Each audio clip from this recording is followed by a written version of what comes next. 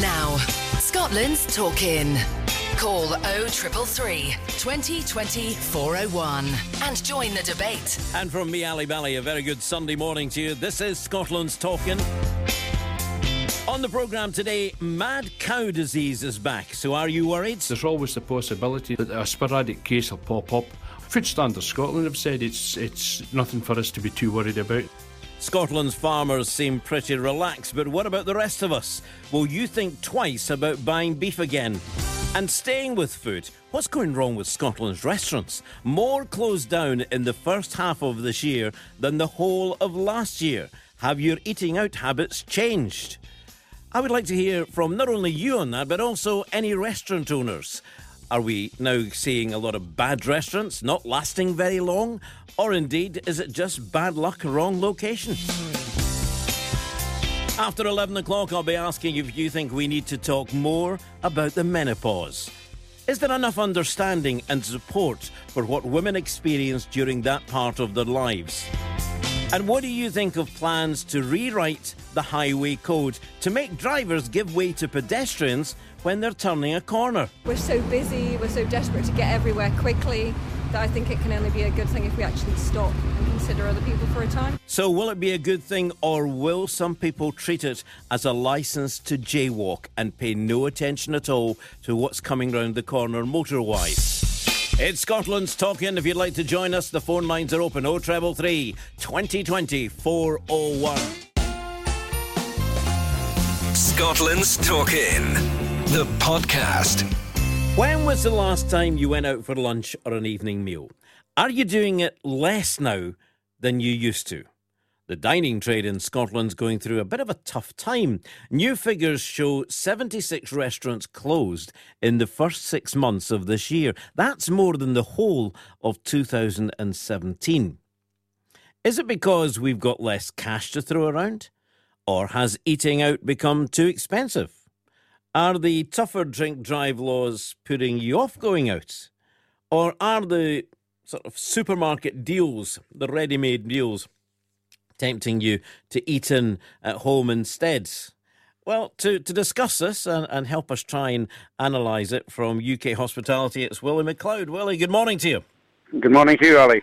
So, what's the story? What's going on from the hospitality side of them? What do you see is going wrong? Well, I think a number of the factors that you mentioned in your introduction there are at play. Generally speaking, people are eating out more often. It's becoming a factor of daily life. We're eating breakfast outside, whereas we used to eat breakfast in the home. The restaurant sector's always been a sort of fairly volatile and cyclical business to be in. There's vulnerability to competition, to changing customer tastes and preferences. And there are relatively few barriers to entering this business.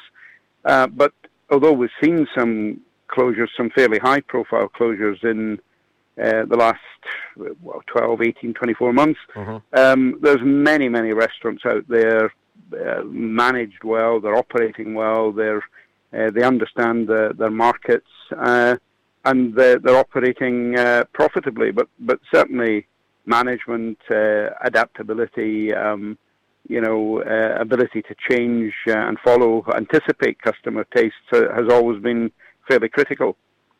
It's not an easy thing to do, is it, to open a restaurant? I mean, it's from sitting by the sidelines, and many people must think, oh, this is great, it's full every night and they're making loads of money, but that's not always the case. Well, when it's done well, a restaurant is a fantastic business to, first of all, be involved in, but also to observe as a customer. I mean, there's a great sense of theatre about a restaurant, but there's also a need for great teamwork between the waiters and waitresses at the front of the house and the chefs and the back of the house team. And managing that and doing so successfully is a great skill, and it's often under-recognised as a skill. It looks easy from the outside. Lots of people who don't have the capacity to run a restaurant think it's a very easy business to do. Sometimes I think the only barrier to opening a restaurant is your checkbook. But once you get into it, it's a pretty tough and unforgiving business. Would I be right in thinking, and I do occasionally eat out, more than occasionally, I suppose, but looking at it from the sidelines, when a restaurant is opened and run by the owner, by whether it be the chef that's opened a restaurant because he wants to go out on his own, or somebody front of house has decided they want to do it as well, but they're on the premises against a big chain who are just opening with management. Is that part of the problem sometimes? Well, I think there's space for both in the market, Ali. We have lots of very successful chef patrons running their own business, family businesses, and over the last few years we've seen a huge growth, particularly in the casual dining sector. We've seen huge growth in the presence of branded restaurants in all of our high streets, and some of these, not all of them, but some of these have suffered significantly in the last 18 months or so. Some of them fairly high profile, and there's a number of factors impacting on this. Overcapacity in the sector, injudicious expansion, the going hell for leather for brand presence in the marketplace, some poor decisions on location and on the premises. I mean, rents are high, rates are spectacularly high, especially following revaluation in April last year. Competition from takeaways, from home delivery services. You mentioned even the dine-in at home deals that you can get from supermarkets. I'm not immune to these myself. There's much greater consumer choice, consumer sentiment. There's not a lot of customer loyalty. We've got changing tastes, lifestyle changes, diet changes, pressures on household incomes.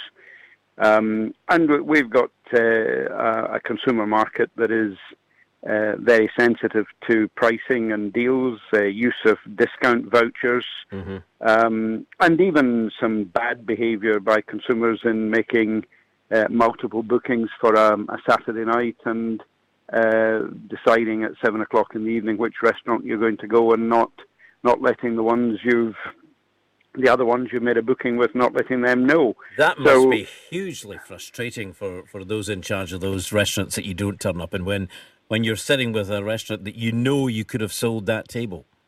Yeah, I mean, there's nothing more perishable than a restaurant table or a hotel room. Once the opportunity to sell that has gone, you can't stock the inventory as such. And that's particularly harmful to smaller, independently run businesses, the family business that we were speaking about earlier. They maybe only got the capacity for 30 or 40 people. And if they lose a booking for 6 or 8 people on that evening, they've prepared for it, they've bought the food, they've rostered the staff to deal with that volume of customers. If they lose the revenue from 6 or 8 people who haven't had the courtesy to turn up or tell them they're not going to turn up, then that can more or less wipe out the profitability for an evening. I mean, restaurants are very high-cost businesses, not least in terms of labour. Staff costs can be up to about 40% of turnover. And other costs are increasing. I mentioned rates and rents, but also particularly with the devaluation of sterling, a lot of the products, the ingredients we're buying in are imported foodstuffs, imported beverages, and some of these costs have been increasing way above the published rates of inflation. Although turnover in restaurants and in some chains is growing, profits are down. There's huge pressure on margins.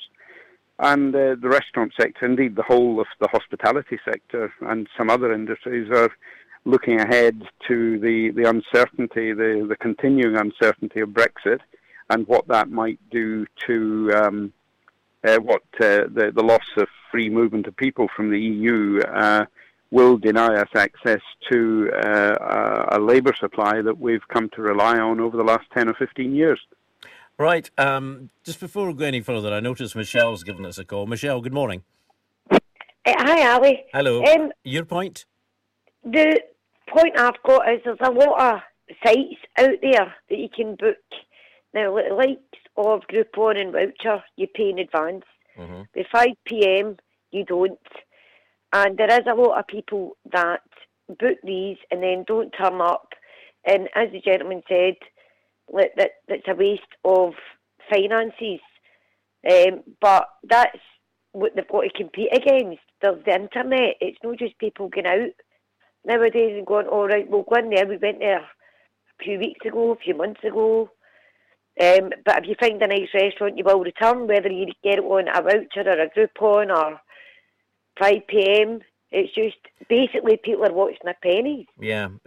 Because again, I mean, I would say exactly the same. If you're looking to go out for a restaurant, you'll look on the internet and see what It Is On has on, or what is anybody else. You'll see what is there that is, and you'll be guided then by them, won't you? If you've got a deal somewhere, that's where you'll go. So do you think a 2-course and a glass of wine? Yeah. And then if you go into the restaurant without that deal, you're paying slightly more, sometimes double. Yeah. So you've got to be savvy, because we are still going through the recession. I don't care what anybody says. Yeah. We're still going through the recession. So they've got to be savvy, Willie, restaurant owners. I think most of them are, aren't they? Absolutely. I mean, I think nobody would deny anybody the right to look for a good deal. We all want a good deal. I think the internet has certainly helped, and I think restaurants as well as other business, if you don't embrace the internet, if you're not embracing social media, then you're not going to last in business a long time. I mean, it's a bit like 100 years ago. If you didn't have a telephone, then you weren't going to last in business for very long. But I think, and I'm aware of some businesses myself that came to rely on vouchers and offering deals to get people through the door. I think you can use these in a tactical way to bring business at quieter times. Yep. But if that becomes the mainstay of your business model, you may well see turnover maintaining, you might see turnover increasing. But if you're not getting the right price for your product and your margin suffers, then I don't think you're going to last in business very long. Now, just on a final note, Willie, we were talking at the beginning there about 76 restaurants closing the first 6 months of this year. That's more, as I say, than the whole of 2017. But turning it round to the positive side, you also mentioned we're setting out for breakfast, or the restaurants are being used more.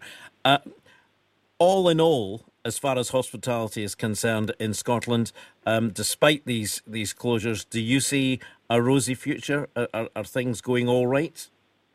Yeah, I mean, we've got a very buoyant, adaptable, resilient sector in hospitality. We have a fairly strong market. You can take your choice. Are we still in recession? Is austerity still a factor? Maybe yes. But if you look around our pubs and restaurants, as I did last night locally, bars, restaurants are busy. I think as with all businesses, hospitality faces challenges. Looking ahead, I think increasing costs, eroding our margins are the main factors exercising business owners' minds. But also, I think one of the major factors is this uncertainty over Brexit. When is Brexit going to happen? How do we plan for it? And the biggest concern for our sector is access to a workforce supply. We're at a time of pretty well full employment in this country. And frankly, our industry, and we're not alone in that, the care sector, the agricultural sector, also needs a supply of labour that's willing to come in to do some of the jobs that are available here. And they're skilled jobs. It's wrong to dismiss them as unskilled jobs. There's a need for labour. There's a need for workers to come in and fill these jobs.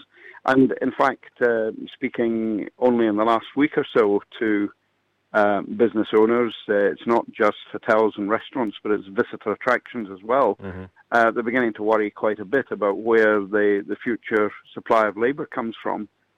Some of our EU workers go home because they don't feel welcome, or because their earnings are being devalued because of the decline in the value of sterling against the euro. So Brexit is affecting many industries at the moment, and as you said, you named just a few of them there. It's certainly something we're all keeping our eyes and ears open for as to what's happening. Willie, thank you very much indeed for joining us today and giving us your views. Willie McLeod from UK Hospitality. Thank you. Cheers and bye. Bye-bye now. And thanks to Michelle as well. So what do you think on the restaurant trade? Is there a reason that so many restaurants have closed? Maybe know of one or two where you are? Or is it because of some bigger chains have closed quite a few that have added to the numbers? Are you a restaurant owner? How do you find it? I've, as I say, been to restaurants myself that are packed out, and that's great. It's great to see that, because they've got a good reputation. You've got to phone ahead. In a lot of good restaurants, you just can't turn up, and that's a good point, surely. But there are other restaurants. I was in one a couple of weeks ago, and my wife and I both looked at each other and thought, food's okay, but won't come back. And there was various things wrong. It just didn't work, and it was reasonably new that opened. I thought, no, not for me. It's difficult, I would have thought, for restaurant owners as well. But love to hear from you if you've opened and you've been successful. Come on and shout about it. Or indeed, if you've had the other experience, let me know. Here's the number: 0333 2020 401. You can also text 61054. Start your message with Ali. You can email ali@thegreatesthits.co.uk. And we're on Twitter, #Scotland's Talking. Music and conversation. More on the way. You're listening to Scotland's Talking, the podcast. Join the conversation on Twitter @Scotland's Talking. So mad cow disease is back. Are you going to give up eating beef? Many of us will remember the panic 25 years ago when BSE first appeared in cows. The worst fears seemed to be confirmed when some people started catching and dying from the human form called new variant CJD. There was a ban on selling beef on the bone and a huge political row with Europe. Then it went quiet for a few years. Now we've got a new case turned up at a farm in Aberdeenshire. The farmer involved says he's found it personally devastating, but the experts are telling us there's no risk to human health. But do you believe them? Andrew McCormack from NFU Scotland says they're not too worried. I think it's because of what happened the first time BSE reared its head, but I think I would say it was over-sensationalised. And again, I wouldn't like this to happen in this case either. It is, as I say, a sporadic case. It's not something that we wanted to happen, but it's not something that's unusual. It does happen. As I say, Ireland and France has gone through this before. We're in a far better place now because we've got a better understanding where we are. And the fact that Food Standards Scotland's trying to emphasise it, there's no health risk with this. There's no problem with this as such. And it actually emphasises how well surveillance is working because they've found this animal and it's all been acted on as quickly as possible. Andrew McCormack from NFU Scotland. Our North of Scotland correspondent Brian Rutherford has been talking to farming expert Richard Jones, who's had experience of BSE the first time round. Well, I'm talking to Richard Jones. He's a farmer himself. Richard, an investigation continues to look for the source of this sporadic case of BSE, also called mad cow disease, on this Aberdeenshire farm. How challenging is that going to be? It's a very, very difficult thing to trace. I personally have known cases of twins being born, twin females being born, one getting BSE at 4 years of age and the other living to nearly 13 years and not showing any symptoms at all. So, Richard, we know one cow was infected and died, but the farmer has lost 5 in total. Apparently, other livestock are culled. What will happen next is that any cohorts will be taken from the farm, i.e. that is sisters or progeny, so any daughters or sons, and just taken away and slaughtered to try and prevent any further spread of the disease.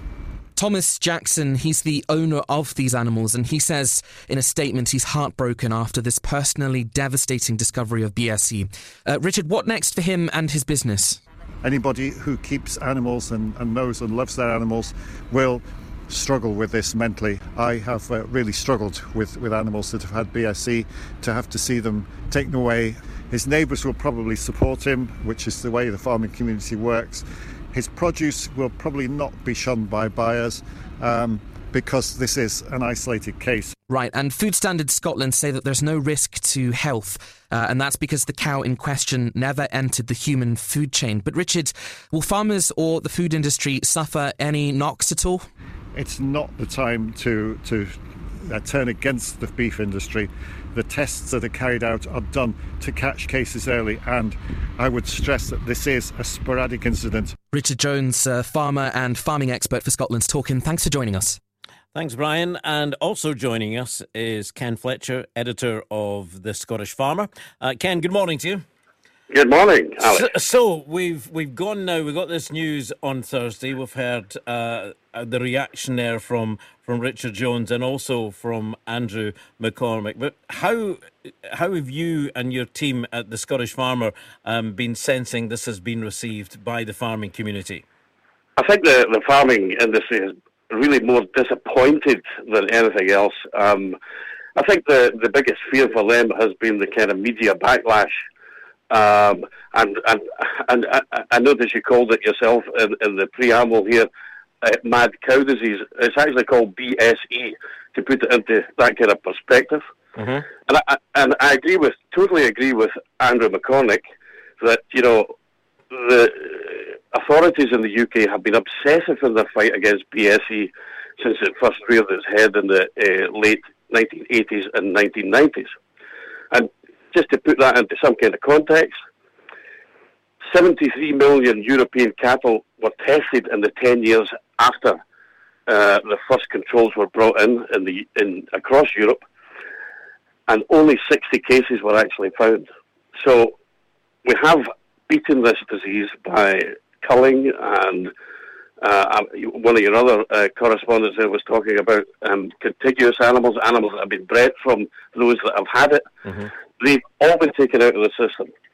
And the other important thing to know is that all older cattle, whether they die on the farm or in the abattoir, they are all routinely tested for this disease. So, since the last time of BSE then, what we can safely say, or what you're saying really, is that such stringent tests have been in place. That's why this one has been found, because of the stringent tests. That's an absolute fact, because there'll be other countries in Europe that don't test as routinely as we do, where there might be some things like that get back into the food chain.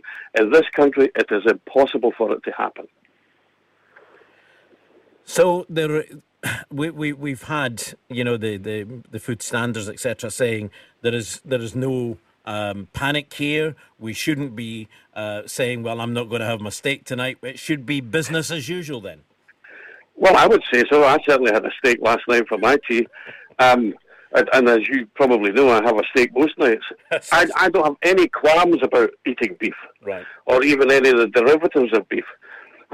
We have to realise that Scotch beef is a protected status brand name across the world. It's well known for its high quality. It's well known for its high welfare standards. And the eating quality, well, people go out and eat it every night. It's fantastic.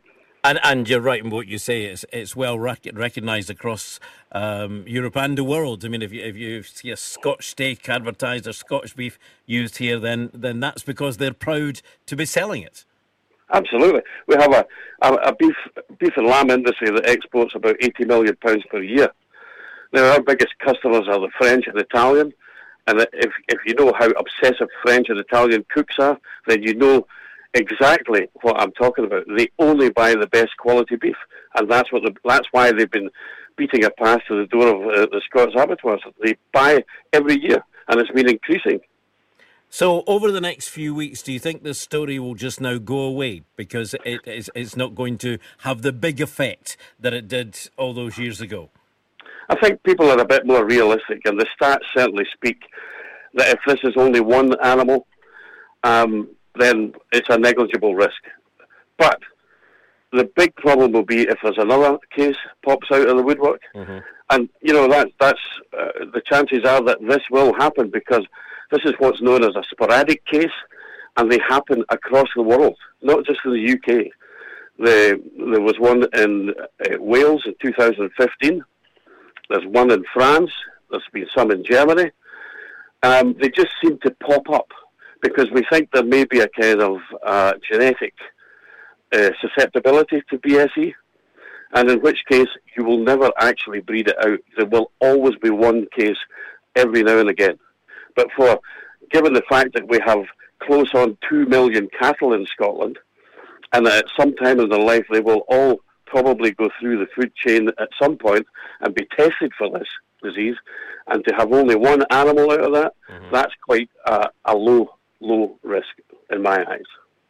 Ken, thank you very much indeed for joining us on the programme today and giving us your view. Ken Fletcher, editor of The Scottish Farmer. And if you have just joined us, good morning to you. We've been talking so far today about the dining trade in Scotland going through a tough time. New figures show 76 restaurants closed in the first 6 months of this year. That's more than in the whole of 2017. So why do you think that is? We had Michelle on who thought, there's a lot of offers online, and there's a lot of takeaways available as well. Instead of just going to a restaurant, there are deliveries for almost every type of restaurant. There used to just be certain restaurants, but now it's everything. People are in cars, on bikes, delivering to wherever you are. Is that the reason? Or indeed, is it just that if you're not a good restaurant, you just won't survive? You got a thought on that? If, as I've been saying before, if you're a restaurateur, you maybe had one and it's gone, or indeed you're a successful one. Tell us why you are successful. 0333 2020 401 is the telephone number if you'd like to join us. You can also catch up on some of the comments on my Facebook Ali Bally show, where we've also been talking about BSE. It's back, and we've had a couple of comments there, and regarding where we are with it, the ban. Here's this one coming in here from Kath. Right, Kath says, I've not eaten beef since the initial BSE crisis broke 2 decades ago. Really? Dear me. Food production and food safety and traceability must be paramount for the public trust. Well, I think it is, Kath. I'm sorry, I disagree with you there. I think, as the editor of the Scottish Farmer said, Ken Fletcher, he said there are so many checks in place, and that's why this was discovered, because those checks are in place. So thanks for that, Kath. Who else can I say here? Oh yeah, Pete says, I understand the actual information will take a few more weeks as to whether or not it's BSE. The bigger worry is in fast food shops, where it has been proven that the meat used is not as described on the menu. Well, that I don't think that's got a lot to do with BSE. That's fast food places trying to, not give us what we're supposed to be getting. Louise McClure says, didn't stop eating beef the last time, nor this time.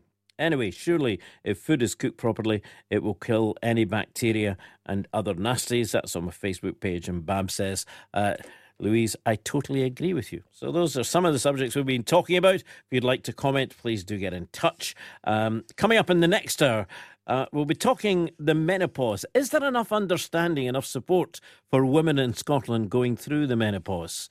We're talking about that. I want your comments on that. And also, do you hear that they're going to be making changes to the highway code to give more priority to pedestrians and cyclists over motorists?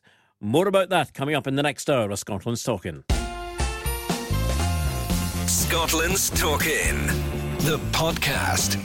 Is there enough support and understanding for women in Scotland going through the menopause? We hear the jokes about mood swings and hot flushes, but do we talk enough about what the experience is like? It was World Menopause Day on Thursday, and Scottish Labour used it to call for menopause clinics to be made available across the country. At the moment, they're only available if you're in Fife, Grampian, Lothian, Tayside and Dumfries and Galloway. They say there's a stigma and a lack of support from employers for women who go through this at the peak of their working lives. So, Is there more we could be doing? And could the most helpful thing be just talking about it more? Which is why I'm talking about it with you now. Fiona Russell writes a blog about all sorts of outdoor activities called Fiona Outdoors. And recently she's been posting some very revealing pieces about how the menopause has been affecting her. Fiona, good morning to you. Hello. Good morning. So what then got you into talking about it? Was just your own experiences? Yeah, so I, in my sort of mid-40s, I'm really quite fit and sporty, and I was getting odd things like cramps, but not cramps like stomach cramps. I was getting them in my calves and my feet and my shoulders and my hands. And I was getting them so bad sometimes at night that it would tear muscles. And I was also getting a lot of nausea problems when running, and I thought these were odd things. And it was actually stopping me from doing my sport. It was that bad, which, of course, then affects my mental health as well as my physical health. So I went to the doctors, and I was referred to various consultants at hospitals and had lots and lots of tests done, and nothing untoward came up. And then I started getting hot sweats, so obviously the menopause symptoms, the sort of more common ones, were happening. And I put two and two together, and I thought, I'm going to have a look on the internet. So I ended up on some forums, mainly American forums, where I noticed that some women were having foot cramps at night, and I thought, well, that's a bit interesting. So I then wondered whether there was a connection, so I went back to my doctor, who was very supportive, but not all these symptoms are that well known. You know, everyone knows the normal ones about hot sweats and sort of tiredness and that sort of thing, but not these kind of symptoms. So I asked to be put on HRT, and I knew some of the side effects of HRT, although I know they're vastly reduced from what they thought they were 20 years ago. And since being on the HRT, the cramps are massively reduced, and the nausea while running has also been reduced. So I just think that there's these symptoms that many people don't know about that could possibly be connected to the menopause, but there's not been that amount of research done into it, which is why I then write about it, because I think that sharing this information, especially among more sporty women, is really helpful. And what's been the reaction back to you about writing this from your blog, from those who are reading your blog? Amazing. I mean, I've had people get in contact through social media to say, gosh, I hadn't even put those symptoms together. I just didn't think about it. Yes, I have been getting a lot more cramps. Yes, I have been getting nauseous. Nausea is one that many people don't think about, and it seems to be connected to the change in the hormones. But because there's not enough research done, we don't know if that's conclusive or not. But it does seem that there's more people, the more I talk about it, the more people sort of go, oh, do you know, I hadn't even thought that could be connected to the menopause. Right. Also with us is Rachel Weiss from Perth, founded the Menopause Cafe movement to get people talking about it more. Has it worked? Hi, Ali. Yes, it's amazing. I've just had a look at our website and seen there are about 2 menopause cafes a week throughout the UK coming up in the next month. So clearly there was an interest, and people do want to talk about the menopause. And I think it's like Fiona says, many people have the symptoms and don't realise that maybe their lack of confidence could be menopause linked. And I think people don't realise you can still be having your periods. You can be in the perimenopause before the menopause happens and be affected by the physical and emotional symptoms. Yet people just seem to like meeting up, finding out they're not alone, finding out they're not going mad, that this is a normal, natural process, and these things happen to our bodies and our emotions, and we can get through it. And it seems easier to get through it with a little bit of information and chat with other people. I'm just looking at some comments that are coming through just now on social media to us. And one lady saying here, it is talked about more now than it was years ago. So obviously, that just let me read it again. She says, there is more help these days. This is Liz. There's more help these days for women going through the menopause than there was a few years ago. You can go to your doctor, you can go online where women can get more information there, but actually getting together in a sort of menopause cafe type environment. Well, face to face, you see, I think the virtual world is great, and we need the blogs like Fiona's and the forums, but particularly if women are either in more rural areas or have too much anxiety to turn up. But there's quite an appetite to actually meet up face to face, and we have a good laugh, and anyone can run a pop-up event, a menopause cafe. There's one in Bankery coming up. I'm waiting for someone in Edinburgh or Glasgow to start one. because the Central Belt haven't been as quick on the mark as, say, Ayrshire or the Borders have been. So, yeah, I think in our digital age, we also still, some of us like to meet up face-to-face as well. Just exchange stories, questions. And these gatherings, they're for young and old and in between, and for men as well as women, because I think everyone needs to know about the menopause. My interest started because I'm an employer, and I hadn't been through it myself, the menopause, but one of my employees was getting more migraines than usual. And it took her and me quite a while to figure out this was menopause-related and would pass, and we could just accommodate it. I think particularly male managers can feel quite out of their depth if a female staff member says, I've got the menopause, this is affecting me at work, what can we do about it? I think that for someone, I'm sure, Fiona, you agree as well, for somebody to actually, in an employment type of environment, to be talking about it is good, because I suppose I know many male managers who would, she's, and then that's it. Well, it's not being talked about, and this is opening it up, Fiona. Yes, I mean, when I've written about it, I've put it on to social media. Quite a few men have commented and said, "Thank you for telling us." It's really interesting to find out, not just from a sporting point of view, but from working with people, and it just sort of shares information that many people wouldn't want to talk about necessarily before. I mean, people do talk about it far more now.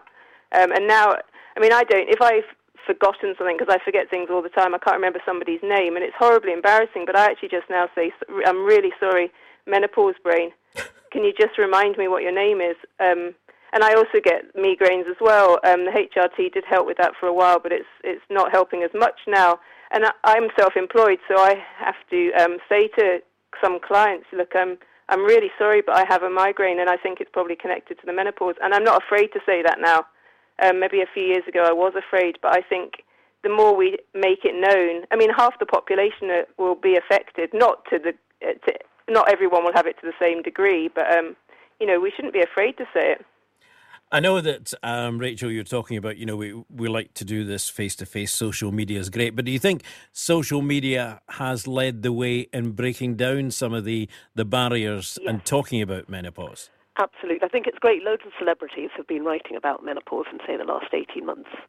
It was Kirsty Walk's TV programme on Menopause and Me that inspired me to start Menopause Cafe.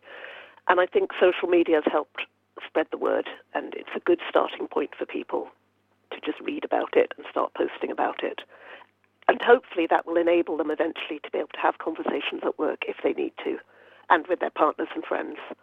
Because their partners, male or female partners, can feel quite rejected and can feel it's their fault if the woman finds penetrative sex painful now and then starts rejecting their partner. And, gosh, so much misery could be saved if people just understood. A bit like we understand puberty. We know there's hormonal changes there, nor pregnancy. We don't tend to end relationships around those issues. If we understood menopause as a natural thing that most of us go through. And here are some of the side effects, and it's not the partner's fault or the friend's fault. And it's a case of, again, not just going to the doctor, but sitting down, as far as the cafe is concerned anyway, and discussing in a relaxed atmosphere, I would imagine. Well, that's why we hold them in cafes, because I think most of us find a cafe a far more relaxing atmosphere than a church hall or a doctor's surgery. So at these pop-up events, you turn up for a menopause cafe, sit round cafe tables, please eat cake and drink coffee so the cafe gets some money, because they're free events, and just talk about whatever aspect of the menopause you're interested in. We've had 20-year-old young women come on behalf of their mums. We've had men, because they want to know more for their colleagues. So there's no agenda. Talk about whatever aspect interests you. Have a laugh, share stories, share tips. And it's good fun. Fiona, I'm just reading a message here on my Facebook page from Jan. And Jan says, really interesting about menopause and the cramp and getting cramp. I've been suffering awful cramps in my calves, shins and feet, even my thighs. I'm quite an active person, so this all fits in. I don't have many other menopause symptoms apart from the odd hot moment. I hadn't thought for a moment that the cramps could be linked. Yes, absolutely. Loads of people don't think about it. It was actually, I was having a conversation with a friend who's a wee bit older than me, and she said, when I have a few glasses of white wine, that's when I get the cramps the worst. And I thought, gosh, maybe it is just the wine. So I tried drinking red wine, and it made no difference whatsoever. But mine, the cramps were so severe. I actually got stuck in the middle of a swimming pool doing a training session and couldn't get to the edge because the cramp was so severe I couldn't move my legs, and it ended up tearing muscles. And so I think people just don't realise that the hormonal changes have these, odd symptoms. Because I never got cramps before, and I actually don't get the cramps now. I'm on HRT. So I'm pretty sure that it must be connected in some way, unless it's just simply getting old. Could be. You never know. Rachel, I've got another one in here that says, from Fiona, she says, should definitely talk more about the menopause. It seems like it's treated as some sort of joke by all except by people suffering the symptoms. No one actually says what those symptoms will be. So I, for one, waiting with bated breath to find out what it will be for me. Affects all women in different ways, Rachel, doesn't it? It does, and Fiona, you might be one of the lucky 20% who sailed through with no symptoms and can just think, great, no more periods, no more contraception. Or, you might be, some people suffer very severely and the rest of us are somewhere in between. And it is different for every person, which is why there isn't one answer. I think it's really good to chat to people, chat to your friends who are older, ask them, how did it affect them? We're having a menopause festival in Perth next year, in April, just to try and break the stigma and the taboo. So there'll be serious bits like how to have HR policies at work, but also stand-up comedy, film and art exhibition, singing. We just want to make it a normal topic.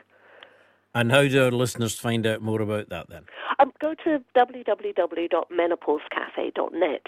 And there you'll see details about the festival, and you can also find a list of all the menopause cafes and find one near you.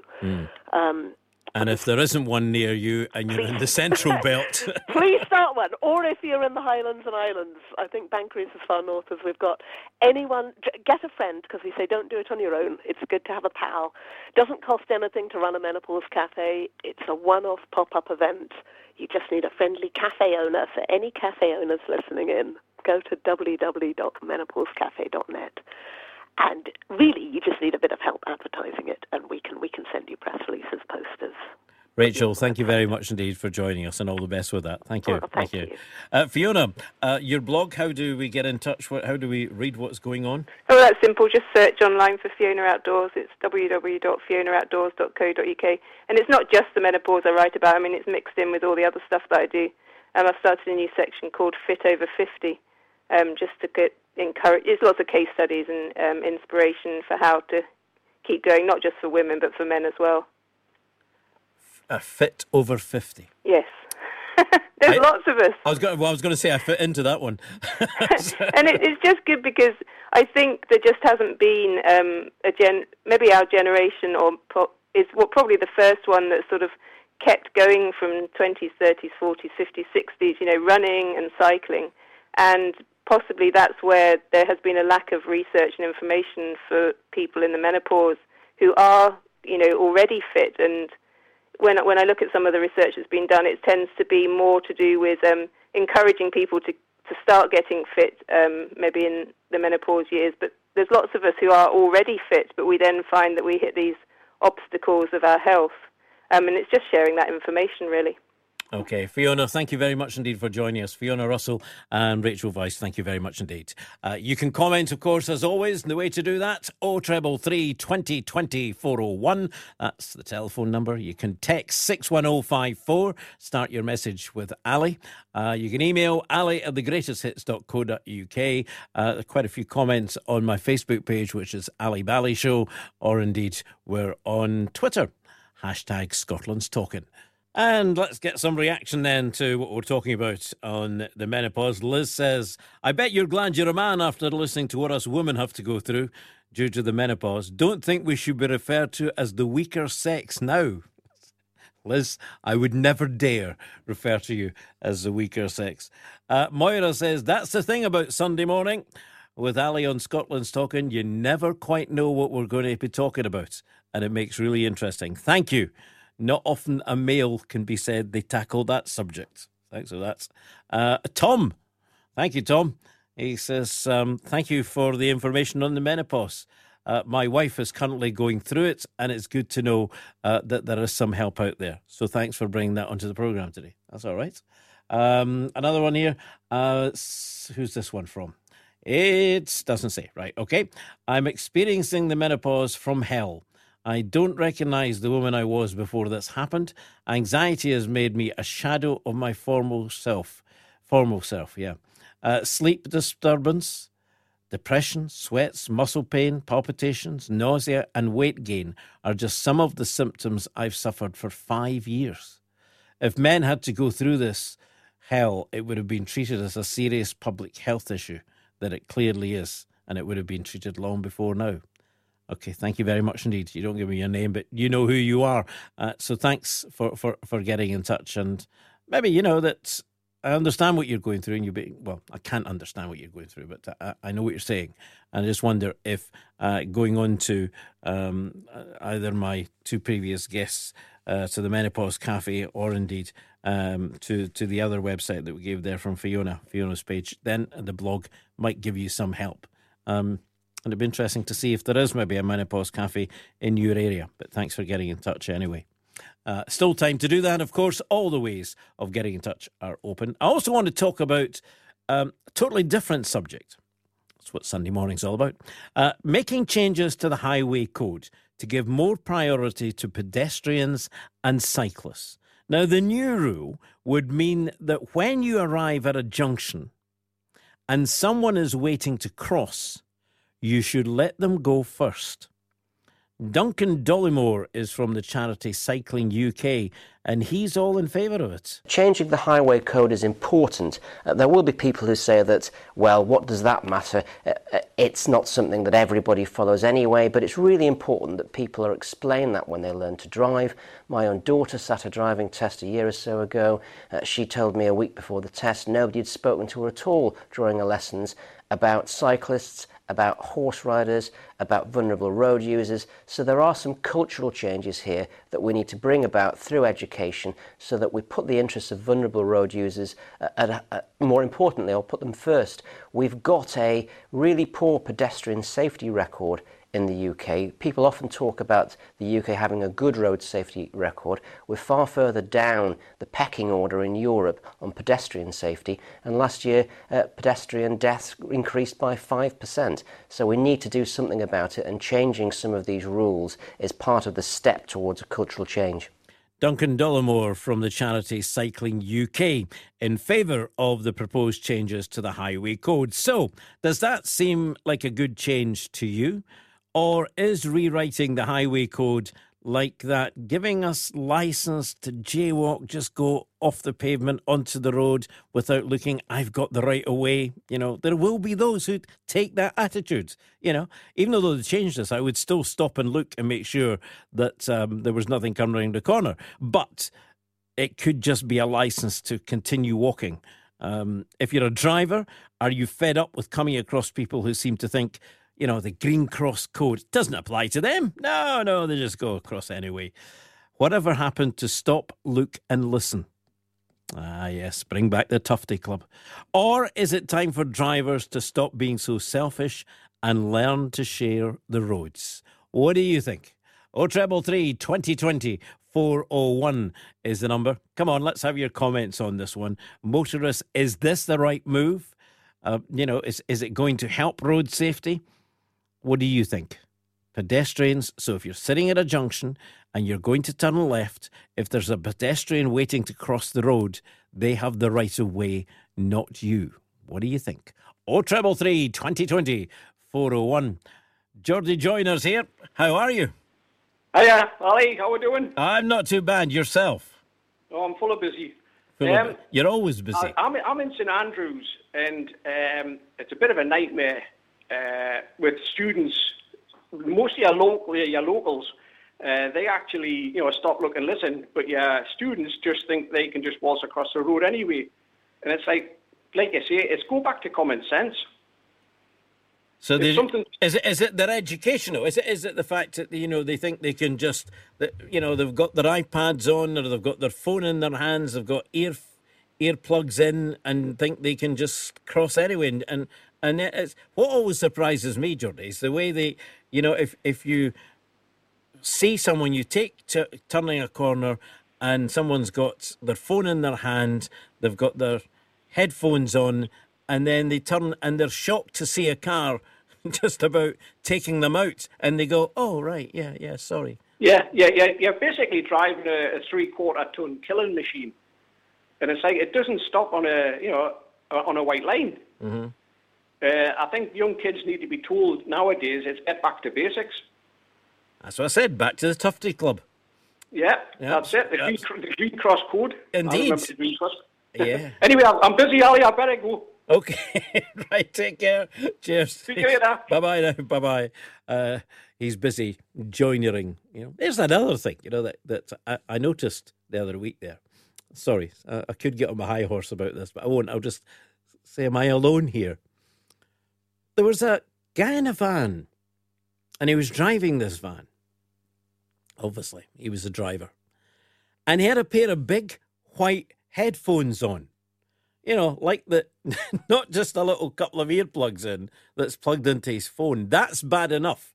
I just don't understand that. And I see lorry drivers, and I've actually watched a bus driver driving a bus with his headphones in, obviously listening to his phone and his music on his phone. And I don't get that.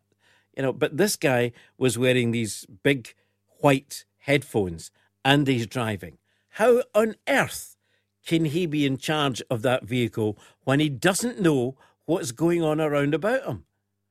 Am I alone in this? Are you guilty? Are you the guilty one who goes around and it was in air? So there you are. If you go around driving a van, I think it was a red van. I could name the company, but I won't. And you've got these white headphones on all the time. How do you, if an emergency vehicle came up at the back of you with their sirens going, you wouldn't hear it. If anyone was happening around you, you wouldn't hear it for the music. It just seems nuts to me. Is that against the law? And now, on Scotland's Talkin', time for Any Other Business. Call 0333 2020 401 and join the debate on Scotland's Talkin'. Clyde 2. Any other business then you'd like to talk about? We've covered quite a few areas today, I'll tell you. 0333 2020 401. We've been talking about restaurants, we've talked about the menopause, the highway codes. If there's something else you'd like to talk about, then give us a call. 0333 2020 401. Philip, a message for you from Saul. He has tried and he's now given up. He was getting your answer phone, just in case you think that we weren't calling you back.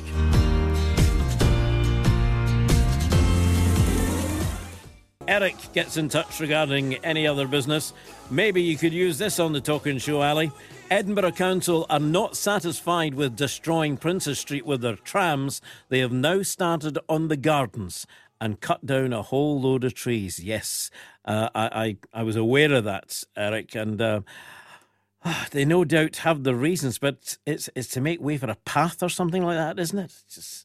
I'm with you on that. I hear what you're saying, but he's saying it's the destruction of East Princes Street Gardens. What do you think? There's another one here from Phil G. Restaurants. People don't realise there are overheads to pay in addition to the menu price, service charge, VAT, tipping. Restaurants also face competition from other restaurants. And it's a cutthroat dog business. No surprise to hear so many restaurants are going under. Thank you. Elizabeth's in Dundee. Elizabeth, what do you want to talk about? Good morning. Thank you for listening to me. I would just like to inform your listeners that a meeting will be held in the City Chambers in Dundee tomorrow night at 6 o'clock. This is to discuss the women's custody unit that has been proposed to open in Ann Street in 2020. This unit is to hold up to 16 female prisoners who have probably, they're saying, come from this area. and they want to rehabilitate them. Now, up to now, a friend of mine, Tom Henney, and myself have gathered a lot of signatures. There's about 1,500 signatures that Dundee City Council are aware of. The Scottish Prison Service were given several ideas of where to actually put this unit, and they've actually hung their hat on Ann Street. Now, I'm quite sure that yourself and others who stay in Dundee, they've actually just made this an absolutely wonderful area for young families. Yep. The houses, they've got a primary school and they've got a nursery school in this area. And I was so pleased that they'd actually made this area, which is quite vulnerable at times, into something nice where families can grow up. There's just been a lot of investment there, hasn't there, Elizabeth? It's absolutely, it really is lovely. You should take a wee gander round there. It's really nice. No, it's I a think lovely area. The new school and everything looks absolutely fantastic. So yes. So the meeting then is, you're obviously against this women's custody unit. We're not against the actual idea of it. Right. What we're against is where they're planning to put it. Okay. We had actually suggested maybe up at the old Strathmartin Hospital area, you know, and what they said was it wasn't on a bus route. I can't get my head round that, because you tell nurses who worked in Strathmartin Hospital for years about how they actually managed to get to their work every day. But for a women's custody unit, it's not on a bus route. Sounds daft. Right, I'm afraid, Elizabeth, only because I'm running up against the clock here, I'm going to have to cut you there. But tell me, remind me of the meeting and the place again, please. It's in Dundee City Chambers in the City Square at 6 p.m. tomorrow night. Please come. OK, Elizabeth, thank you very much indeed. Final word goes to Ian Shepherd, who's in Crail. Ian, good morning. Hi, just a quick word, Bally. I missed the part about you talking about the code, highway code for pedestrians and cyclists. Right. Is it actually being passed just now? It's not. It's up for discussion, and it's a possibility that they're going to change the highway code. The new rule would mean that when you arrive at a junction and someone's waiting to cross, they will have the right of way, not the motorist. All right. The other thing was I was hoping I was going to include was cyclists. I'm not against cyclists. I was one myself. Travelling on a main road when there's been quite a bit of money spent on cycle routes alongside the main roads. Persistently get cyclists cycling along on the main road when there's a cycle route at the side. Right, so they're using the road when there's actually been cycle lanes there for them. Ian, thank you very much indeed. The news is next.